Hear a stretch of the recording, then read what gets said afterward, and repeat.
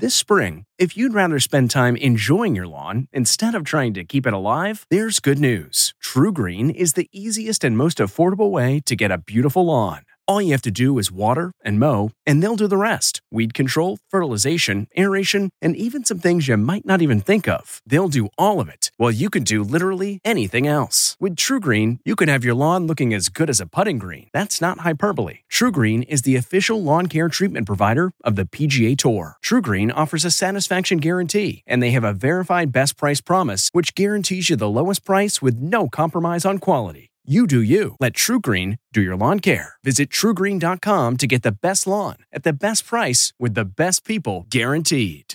This episode is brought in part to you by Audible, your go-to destination for thrilling audio entertainment. Whether you're looking for a hair-raising experience to enjoy while you're on the move or eager to dive into sinister and shocking tales, Audible has an exclusive collection of thrillers from best-selling authors that will keep you on the edge of your seat. Like James Patterson's first audio-only thriller, The Coldest Case. Experience stories like never before, where every chilling detail is brought to life by captivating sound design. Plus, as an Audible member, choose one title a month to make yours forever. And now, new members can try Audible free for 30 days. Just visit audible.com/WonderyPod or text WonderyPod to 500-500. That's audible.com/WonderyPod or text WonderyPod to 500-500. What makes a life a good one? Is it the adventure you have? Or the friends you find along the way? Maybe it's pursuing your passion while striving to protect, defend, and save what you believe in every single day. So, what makes a life a good one? In the Coast Guard, we think it's all of the above and more, but you'll have to find out for yourself. Visit GoCoastGuard.com to learn more.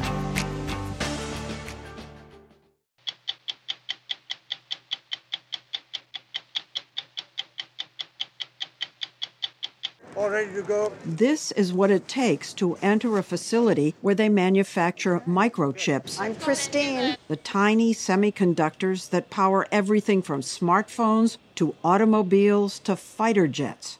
Problem is, there's a shortage of them, revealing a serious national security issue. 25 years ago, the United States produced 37% of the world's semiconductor manufacturing in the U.S. Today, that number has declined to just 12%. Doesn't sound good. We're all going against the wind. The wind's 120 knots from the west. Look at that thing, dude. To the Pentagon, these are known as unidentified aerial phenomena. But what they are and where they come from remain a mystery, even after a government investigation. What do you think when you see something like this? This is a difficult one to explain. You have rotation, you have high altitudes, you have propulsion, right? I don't know what it is, frankly. Sometimes athletes do remarkable things that have nothing to do with sports. And the comeback of Alex Smith fits that description like few things we have ever seen. What is a compound spiral fracture? He had a fracture that extended from his ankle joint up to his knee joint. So it spiraled all the way up the tibia. And then he had a piece of bone sticking out of his skin. Here we go. Tonight, a story about character from our nation's capital. 9599. I'm Leslie Stahl. I'm Bill Whitaker. I'm Anderson Cooper. I'm Nora O'Donnell. I'm Scott Pelley. Those stories tonight on 60 Minutes.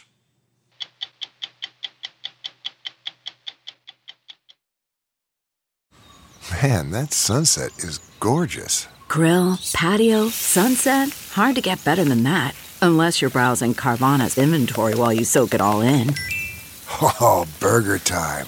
So sit back, get comfortable. Carvana's got thousands of cars under $20,000 just waiting for you. I could stay here forever. Carvana, where car buying meets comfort meets convenience. Download the app or visit Carvana.com today. Car companies across the globe have had to idle production and workers because of a shortage of semiconductors, often referred to as microchips or just chips. They're the tiny operating brains inside just about every modern device, like smartphones, hospital ventilators, even fighter jets. As we first reported in May, the pandemic sent chip demand soaring unexpectedly as we bought computers and electronics to work, study, and play from home. But while more and more chips are needed in the U.S., fewer and fewer of them are manufactured here. Intel is the biggest American chip maker. Its most advanced fabrication plant, or fab for short, is located outside Phoenix, Arizona. New CEO Pat Gelsinger invited us on a tour to see how incredibly complex the manufacturing process is. All ready to go? First, we had to suit up to avoid contaminating the fab. Head cover on. Perfect. Bunny suit zipped. Goggles, gloves, ready to go. I'm Christine. Ready. Everything in this environment is controlled. Together, we stepped into a place with some of the most sophisticated new technology on Earth. I need to ask you why we're all yellow. Yellow filters remove light rays that are harmful to the process. Overhead, a computerized highway transports materials from one machine to the next. The process involves thousands of steps, where layer upon layer of microscopic circuitry is etched onto these silicon plates that are then chopped up into chips that will end up in, say, your computer. Making just one can take 6 months. You see, each one of these is a chip. I'm surprised. I thought chips were minute. Well, each one of these chips has maybe 1 billion transistors on it. Oh, my goodness. So there's billion little circuits inside of it that are all on one of these chips, and then one wafer could have 100 or 1,000 chips on it. Intel's goal is to keep shrinking the transistor size so you can pile more of them on a chip to make it more powerful and work faster. You know, every one of these is laying down circuits that are so much smaller than anything, your hair, any other part of human existence. A COVID particle is way bigger than one of the lines that we're creating here. How much does this fab cost? $10 billion. Billion? $10 billion, because each one of these pieces of equipment is maybe $5 million. That's a lot of millions of dollars. Chips differ in size and sophistication depending on their end use. Intel doesn't presently make many chips for the auto sector, but because of the shortage, it's planning to reconfigure some of its fabs to start churning them out. I'm wondering if we're going to continue to have shortages, not just in cars, but in our phones and for our computers, for everything. I think we have a couple of years until we catch up to this surging demand across every aspect of the business. COVID showed that the global supply chain of chips is fragile and unable to react quickly to changes in demand. One reason? Fabs are wildly expensive to build, furbish, and maintain. It used to be that there were 25 companies in the world that made the high-end, cutting-edge chips, and now there are only 3. And in the United States, you. Yeah. One. Today, 75% of semiconductor manufacturing is in Asia. 25 years ago, the United States produced 37% of the world's semiconductor manufacturing in the U.S. Today, that number has declined to just 12%. Doesn't sound good. It doesn't sound good. And anybody who looks at supply chain says, that's a problem. Well, but look at what's going on. A problem because relying on one region, especially one as unpredictable as Asia, is highly risky. Intel has been lobbying the U.S. government to help revive chip manufacturing at home with incentives, subsidies, and/or tax breaks, the way the governments of Taiwan, Singapore, and Israel have done. The White House is responding, proposing $50 billion for the semiconductor industry in the U.S. as part of President Biden's infrastructure plan. This is infrastructure. Your business is extremely lucrative. In terms of revenue, you made $78 billion last year. Why should the government come into a company, a business that's doing so well overall? This is a big critical industry And we want more of it on American soil. The jobs that we want in America, the control of our long-term technology future, and, as we've also said, the disruptions in the supply chain. You have spent much more in stock buybacks than you have in research and development. A lot more. We will not be anywhere near as focused on buybacks going forward as we have in the past. And that's been reviewed as part of my coming into the company, agreed upon with the board of directors. Why shouldn't private industry fund this instead of the government? The industries that rely on these chips, Apple, Microsoft, the companies that are rolling in money. Well, they're pretty happy to buy from some of the Asian suppliers. Actually, they don't always have a choice. For chips with the tiniest transistors, there's no made in the U.S. option. Intel currently doesn't have the know-how to manufacture the most advanced chips that Apple and the others need. The decline in this industry, it's kind of devastating, isn't it? The fact that this industry was created by American innovation. The whole Silicon Valley idea started with Intel. Yeah. The company stumbled. It's still a big company. We had some product stumbles, some manufacturing and process stumbles. Perhaps the biggest stumble was in the early 2000s when Steve Jobs of Apple needed chips for a new idea, the iPhone.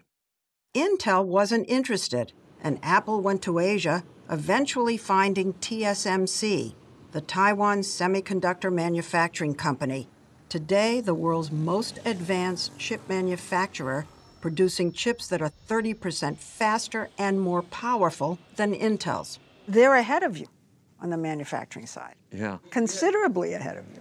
We believe it's going to take us a couple of years, and we will be caught up. Gelsinger is making big bets, breaking ground on 2 new giant fabs in Arizona, costing $20 billion, Intel's largest investment ever. And he announced in May a $3.5 billion upgrade of this fab in New Mexico. But TSMC is a manufacturing juggernaut worth over $500 billion. Collaborating with clients to produce their chip designs, it's been sought out by Apple, Amazon, contractors for the U.S. military, and even Intel, which uses TSMC to produce its cutting-edge designs they're not advanced enough to make themselves.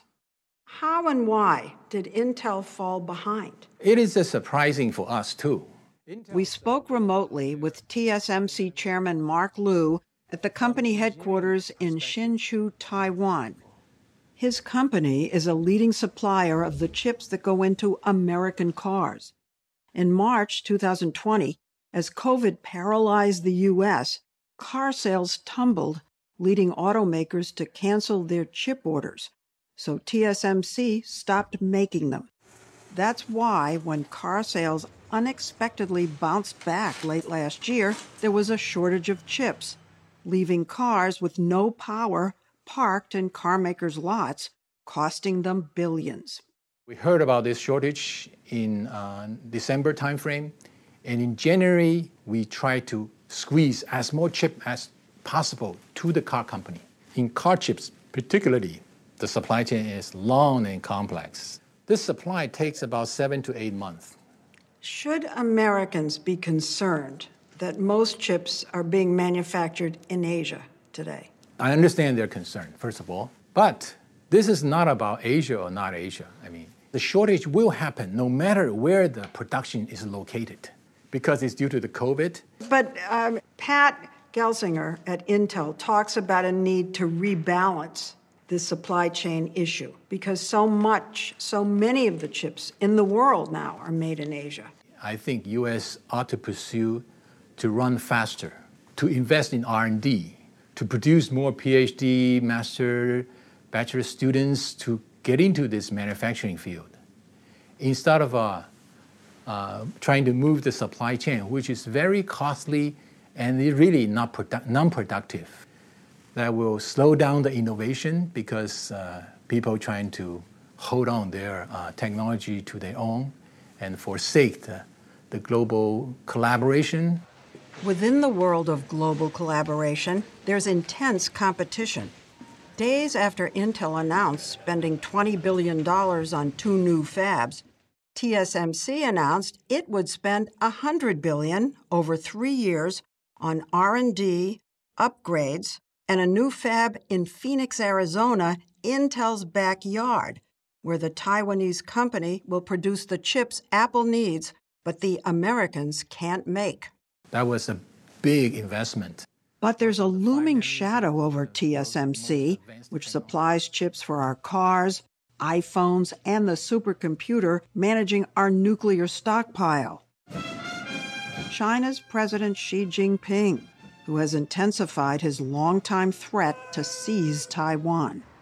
China's attempts to develop its own advanced chip industry have failed, and so it's been forced to import chips. But last year, Washington imposed restrictions on chip makers from exporting certain semiconductors to China. Both Liu and Gelsinger fear the escalating trade war with China may backfire, and in Intel's case, could hurt business.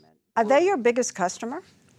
China is one of our largest markets today. Over 25% of our revenue is to Chinese customers. We expect that this will remain an area of tension and one that needs to be navigated carefully. Because if there's any points that people can't keep running their countries or running their businesses because of supply of one critical component like semiconductors, boy, that leads them to take very extreme postures on things because they have to.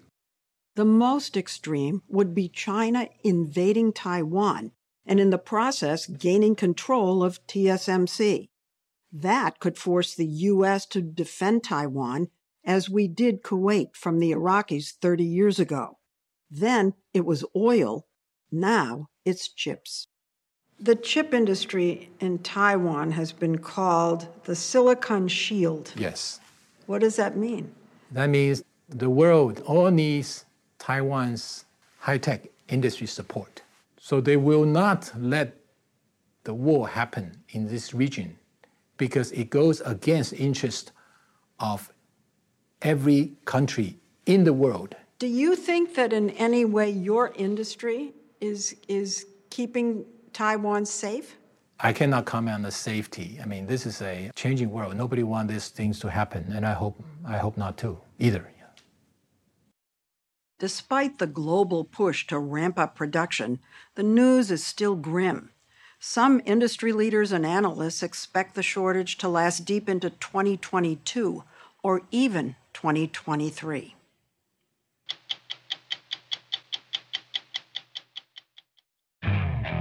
Okay, picture this. It's Friday afternoon when a thought hits you. I can spend another weekend doing the same old whatever, or I can hop into my all-new Hyundai Santa Fe and hit the road. With available H-Track all-wheel drive and 3-row seating, my whole family can head deep into the wild. Conquer the weekend in the all-new Hyundai Santa Fe. Visit HyundaiUSA.com or call 562-314-4603 for more details.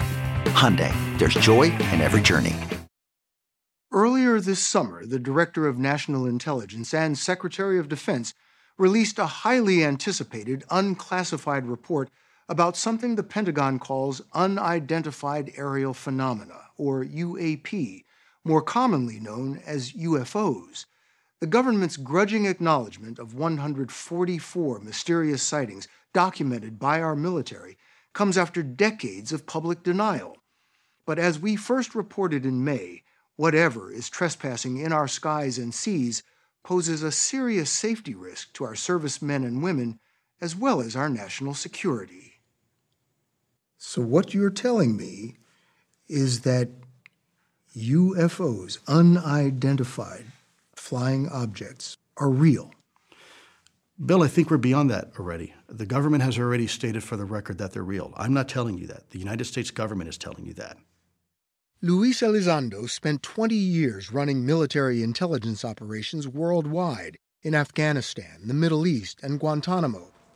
He hadn't given UFOs a second thought until 2008.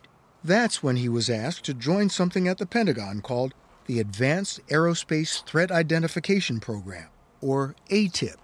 The mission of ATIP was quite simple. It was to collect and analyze information involving anomalous aerial vehicles. What I guess in the vernacular you call them UFOs. We call them UAPs. You know how this sounds. It sounds nutty, wacky. Look, Bill, I'm not telling you that it doesn't sound wacky. What I'm telling you, it's real. The question is, what is it? What are its intentions? What are its capabilities? Buried away in the Pentagon, ATIP was part of a $22 million program sponsored by then Senate Majority Leader Harry Reid to investigate UFOs. When Elizondo took over in 2010, he focused on the national security implications of unidentified aerial phenomena documented by U.S. service members. Imagine a technology that can do 600 to 700 G-forces, that can fly at 13,000 miles an hour, that it can evade radar, and that can fly through air and water and possibly space. And, oh, by the way, has no obvious signs of propulsion, no wings, no control surfaces, and yet still can defy the natural effects of Earth's gravity. That's precisely what we're seeing. Elizondo tells us ATIP was a loose-knit mix of scientists, electro-optical engineers, avionics and intelligence experts, often working part-time. They combed through data and records and analyzed videos like this.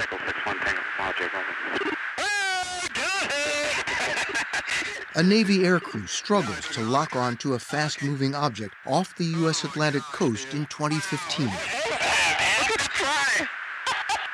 Recently released images may not convince UFO skeptics, but the Pentagon admits it doesn't know what in the world this is.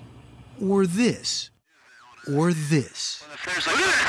So what do you say to the skeptics? It's refracted light, weather balloons, a rocket being launched, Venus. In some cases, there are simple explanations for what people are witnessing, but there are some that are not. We're not just simply jumping to a conclusion that's saying, oh, that's a UAP out there. We're going through our due diligence. Is it some sort of new type of cruise missile technology that China has developed? Is it some sort of high-altitude balloon that's conducting reconnaissance? Ultimately, when you have exhausted all those what-ifs and you're still left with the fact that this is in our airspace and it's real, that's when it becomes compelling and that's when it becomes problematic. Former Navy pilot Lieutenant Ryan Graves calls whatever is out there a security risk. He told us his F-18 squadron began seeing UAPs hovering over restricted airspace southeast of Virginia Beach in 2014 when they updated their jet's radar, making it possible to zero in with infrared targeting cameras. So you're seeing it both with the radar and with the infrared, and that tells you that there is something out there. Pretty hard to spoof that. These photographs were taken in 2019 in the same area. The Pentagon confirms these are images of objects it can't identify. Lieutenant Graves told us pilots training off the Atlantic coast see things like that all the time. Every day. Every day for at least a couple of years. Wait a minute, every day for a couple of years? Mm-hmm. I don't see an exhaust plume. Including this one, off the coast of Jacksonville, Florida in 2015, captured on a targeting camera by members of Graves' squadron. Look at that thing. It's rotating. Oh my gosh. They're all going against the wind. The wind's 120 knots from the west. Look at that thing, dude. You can sort of hear the surprise in their voices. You certainly can. They seem to have broke character a bit. And we're just kind of amazed at what they were seeing. What do you think when you see something like this? This is a difficult one to explain. You have rotation, you have high altitudes, you have propulsion, right? I don't know. I don't know what it is, frankly. He told us pilots speculate they are one of three things: secret U.S. technology, an adversary spy vehicle, or something otherworldly. I would say, the highest probability is it's a threat observation program. Could it be Russian or Chinese technology? I don't see why not. Are you alarmed? I am worried, frankly. If these were tactical jets from another country that were hanging out up there, it would be a massive issue. But because it looks slightly different, we're not willing to actually look at the problem in the face. We're happy to just ignore the fact that these are out there watching us every day. The government has ignored it, at least publicly, since closing its Project Blue Book investigation in 1969. But that began to change after an incident off Southern California in 2004, which was documented by radar, by camera, and 4 naval aviators. We spoke to 2 of them.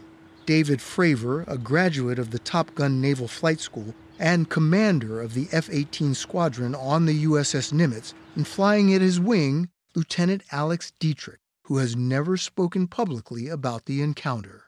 I never wanted to be on national TV. No offense. So why are you doing this? Because I was in a government aircraft, because I was on the clock. And so I feel a responsibility to share what I can, and it is unclassified. It was November 2004, and the USS Nimitz Carrier Strike Group was training about 100 miles southwest of San Diego.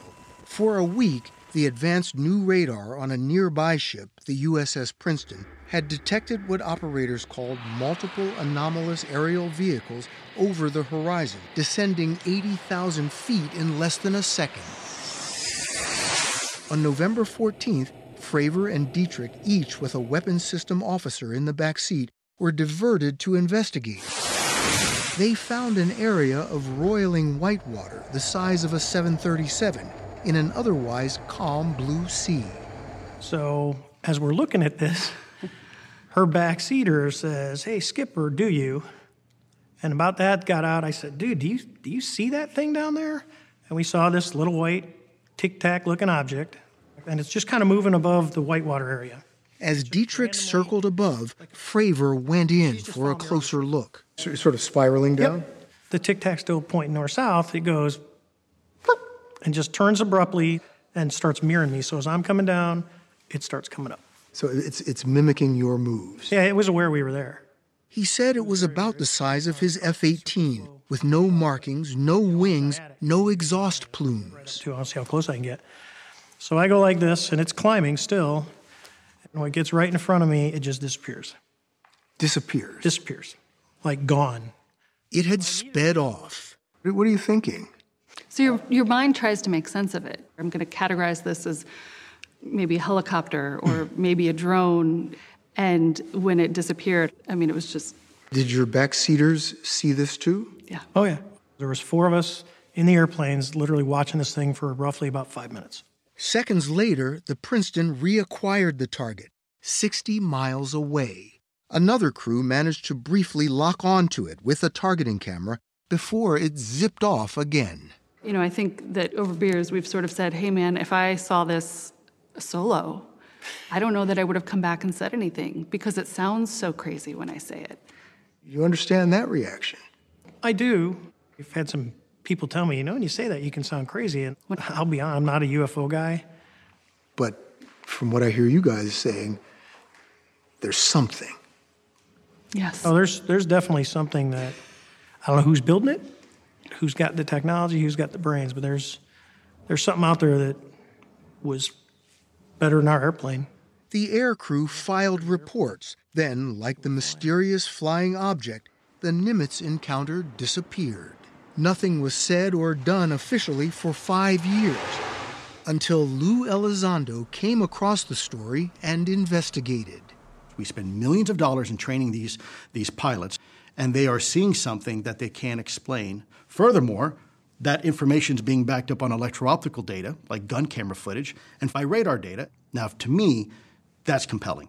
Inside the Pentagon, his findings were met with skepticism. ATIP's funding was eliminated in 2012, but Elizondo says he and a handful of others kept the mission alive, until finally, frustrated, he quit the Pentagon in 2017, but not before getting these 3 videos declassified. And then things took a stranger turn.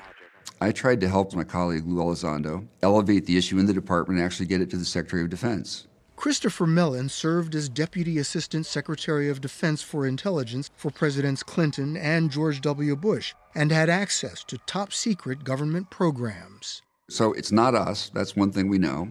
We know that. I could say that with a very high degree of confidence, in part because of the positions I held in the department and I know the process. Mellon says he grew concerned nothing was being done about UAPs, so he decided to do something.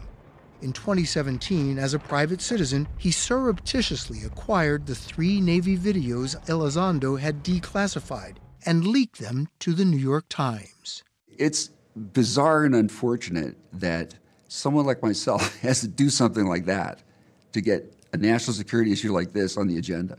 He joined forces with now civilian Lou Elizondo, and they started to tell their story to anybody who would listen, to newspapers, the History Channel, to members of Congress. We knew and understood that you had to go to the public, get the public interested, to get Congress interested, to then circle back to the Defense Department and get them to start taking a look at it. And now it is. Last year, the Pentagon resurrected ATIP. It's now called the UAP Task Force. Service members now are encouraged to report strange encounters, and the Senate wants answers. Anything that enters an airspace that's not supposed to be there is a threat. After receiving classified briefings on UAPs, Senator Marco Rubio called for a detailed analysis.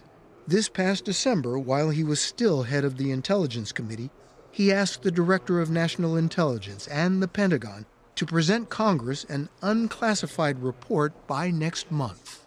This is a bizarre issue. The Pentagon and other branches of the military have a long history of sort of dismissing this. What makes you think that this time is going to be different? I mean, we're going to find out when we get that report. You know, there's a stigma on Capitol Hill. I mean, some of my colleagues are very interested in this topic, and some kind of, giggle when you bring it up. But I don't think we can allow the stigma to keep us from having an answer to a very fundamental question. What do you want us to do about this? I want us to take it seriously and have a process to take it seriously. I want us to have a process to analyze the data. Every time it comes in, that there be a place where this is cataloged and constantly analyzed until we get some answers. Maybe it has a very simple answer. Maybe it doesn't. A few weeks after our story aired, the Director of National Intelligence released an unclassified report saying UAP probably lack a single explanation, but that some, quote, appear to demonstrate advanced technology meriting further analysis.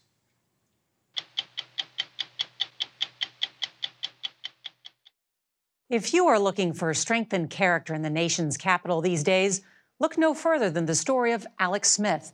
Nearly 3 years ago, the Washington quarterback suffered a crippling injury that almost led to the amputation of his right leg. It would have been a brutal end to the long career of a man who was once the first overall draft pick in the NFL and a 3-time Pro Bowler. Instead, as we first reported last January, Smith defied expectations by rehabbing the way injured special forces do. Tonight, a look back at one of the greatest comebacks in sports history. It all began on November 18, 2018, when Alex Smith led Washington as quarterback against the Houston Texans. And pass rushers Kareem Jackson and J.J. Watt crashed through his offensive line. It was one of those plays as a quarterback, okay, they got us, secure the football and just kind of get down. And there goes Alex Smith down at the 40-yard line. Alex Smith is down. Oh. I immediately knew that it was broken. You could see it or you felt it? The visual was the most alarming thing for me, to look down and know that my leg was broken. It wasn't straight, bending in a place it shouldn't bend. Alex isn't a guy who goes down a lot. I had never run on the field for him. Dr. Robin West was the Washington football team's head physician. Last season was her 18th in the NFL. And I realized quickly that the injury was severe when I got out there. Just so that people understand, what is a compound spiral fracture? He had a fracture that extended from his ankle joint up to his knee joint. So it spiraled all the way up the tibia. And then he had a piece of bone sticking out of his skin. How often do injuries like this happen in football? Like this? No, very, very rarely. After watching from the stands, Alex Smith's wife, Elizabeth, rushed down to be with her husband. Do you remember what he said to you in the ambulance? Yes. He wanted me to pull the game up on my phone. He wanted to know the score. He wanted to know how the offense was doing. He was not even worried about his leg whatsoever. He was worried about his team. A team of orthopedic trauma surgeons was waiting to operate at Inova Fairfax Hospital in Virginia. They put Smith's leg back together with 3 plates and 28 screws and pins. After surgery, the x-rays looked good, but what Dr. West and her colleagues could not see was bacteria she thinks from Washington's football field had infected the open wound on Smith's leg. There in those couple of days after is when it quickly got sideways. His blood pressure was dropping, his fever was skyrocketing, and that's when I knew it was a lot worse than we ever anticipated. Not many diagnoses sound worse than necrotizing fasciitis, more commonly known as flesh-eating bacteria. As the infection ravaged Smith's leg, his body reacted by developing stage 2 sepsis, a dangerous condition that can damage organs and lead to death. And his infection just keeps getting worse. What's going through your mind? I'm obviously more worried about his life. He is septic, and you hear all these staggering numbers on when people go septic.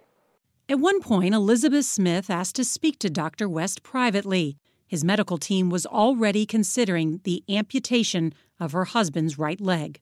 She said, just to get rid of it. I just want him to live and walk out of here. So, and we talked to his family, and his father had a similar view. And then we went to Alex, but he said, do what you can to save my leg. Do anything you can to save it. Smith underwent 8 operations in 10 days to carefully remove all the dead or infected tissue. What did Alex Smith's leg look like? Bone, basically. All he had was his calf muscle and his tibia and his fibula. We were in the hospital approximately a month. They had to remove quite a bit of muscle and tissue from my lower leg in order to get the infection under control. And then faced with the reality that, hey, we still might have to cut off your leg. And for me, that to hear those words, hard to deal with as a professional athlete and someone that really, I think I took that for granted for so long. My body, my health. Yeah. The most basic thing people take for granted. Yeah, no doubt.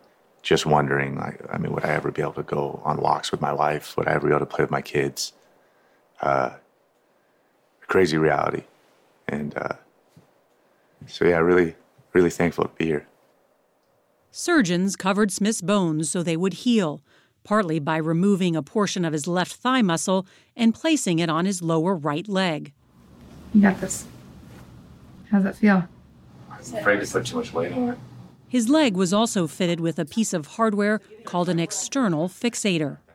It looks medieval, but it's really advanced orthopedics, and so I wear this metal cage that's bolted in and pinned into my leg, and it holds my leg and bone in place while it heals. And how long did you have to wear the fixator? Yeah, it was almost 10 months I wore this bolted into my legs.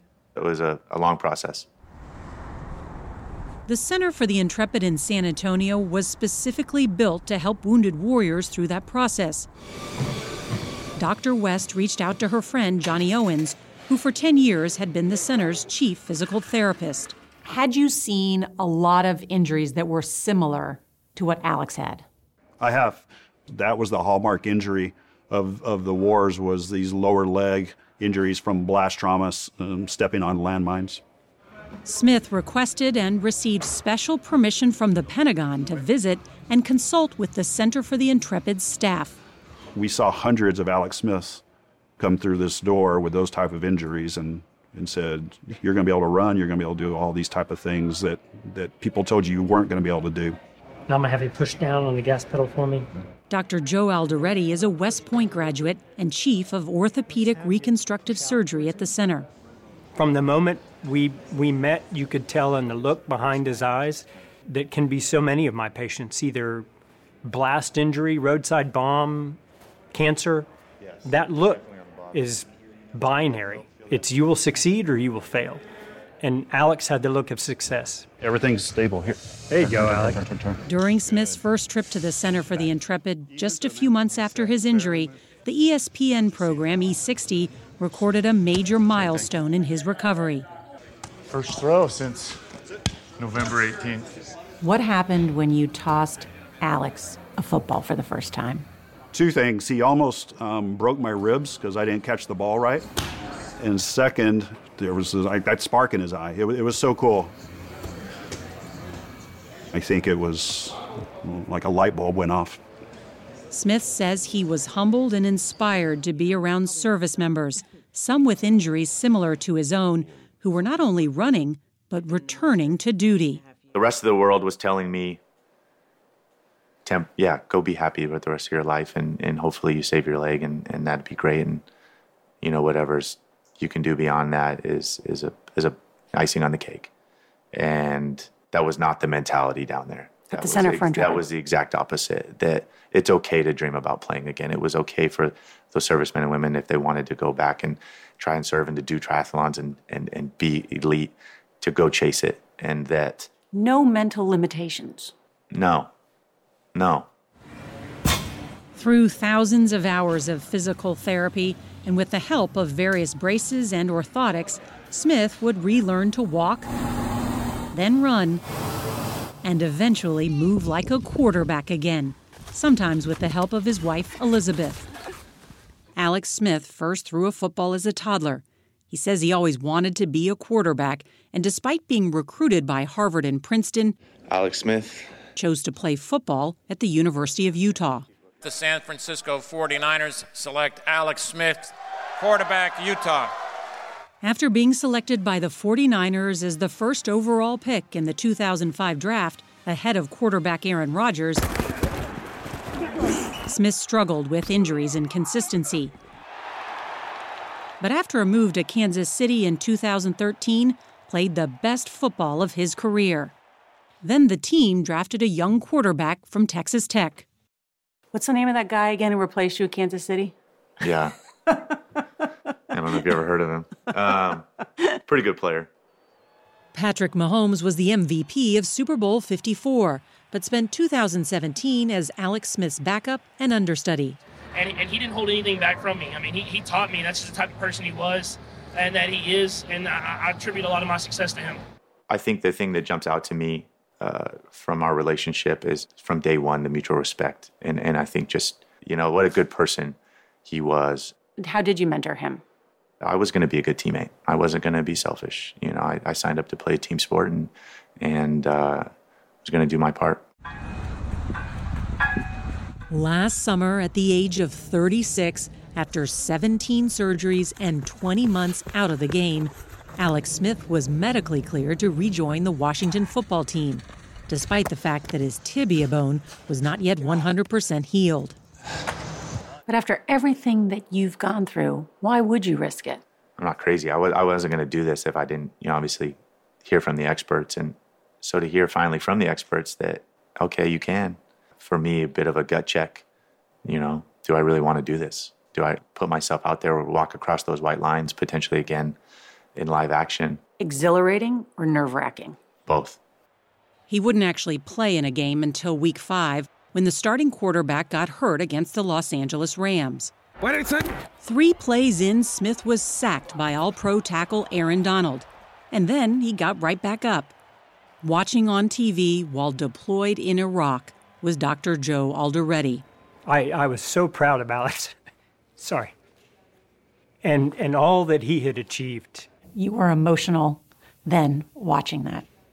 I was totally blown away. I didn't know whether I wanted to cheer or throw up. It scared me to death, but I just loved watching Alex achieve. Up tall. There we go. Dr. Alderetti says the only other patients he's seen achieve similar outcomes are the most elite U.S. Special Forces. 9-5, 9-9. So you've worked with almost 1,000 limb salvage patients. How many have been able to get back to the type of functionality that Alex Smith has? Less than a dozen. Alex is my capstone patient of somebody who absolutely knocked it out of the park. Smith went on to record a 5-1 record as a starter. Washington beat arch rivals the Cowboys on Thanksgiving Day, and in their next game, ruined the Steelers' undefeated season. I want to resist from your heel. Okay. Ready? The day after he helped Washington clinch the NFC East and a spot in the playoffs, Smith was sore and needed some physical therapy. He had missed the prior 2 games because of a bone bruise on, yes, his salvaged right leg. Does that feel like pain at that spot? Yeah. Washington's coaches kept him out of the playoff matchup against Tom Brady and Tampa Bay, which won the game. Afterwards, the greatest of all time made it a point to pay his respects to the triumph of Alex Smith's comeback. Hey, so proud of you, bro. Unbelievable, you know that? And despite the end of his season, the comeback might not have been over. This year is only emboldened for me that I can, play at this level. I feel like I've had a lot of people reach out to me saying they feel like my mom, when I'm playing and how concerned they are for me. I understand people's apprehension. I have the same apprehensions, but I think it's bigger than football. So I tell people it's not about the game. It's about what happened and getting back on your feet and dusting yourself off, no matter what the obstacle is. This past offseason, Alex Smith made the difficult decision to retire from the NFL. But he's not done with the game. This season, he will work as a football analyst for ESPN.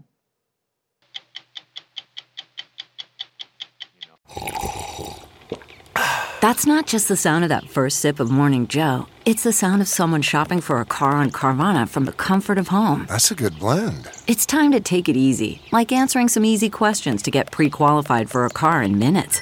Talk about starting the morning right. Just like customizing your terms so your car fits your budget. Visit Carvana.com or download the app to experience car shopping the way it should be. Convenient, comfortable.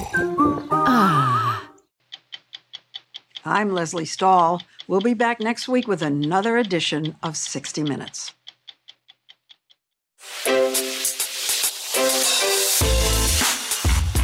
Hi, this is Jill Schlesinger, CBS News business analyst, certified financial planner, and host of the Money Watch podcast.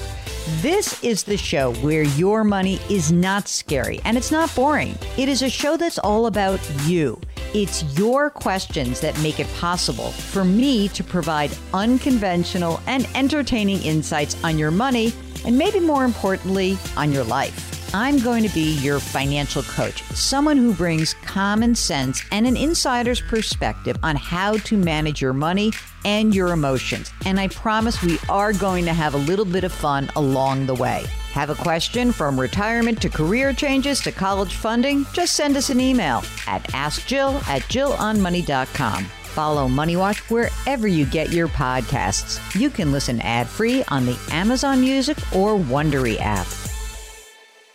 It was the biggest scandal in pop music. The stars of Milli Vanilli, the Grammy-winning multi-platinum R&B phenomenon, were exposed as frauds. But none of this was their idea. So whose idea was it? Enter German music producer Frank Farian.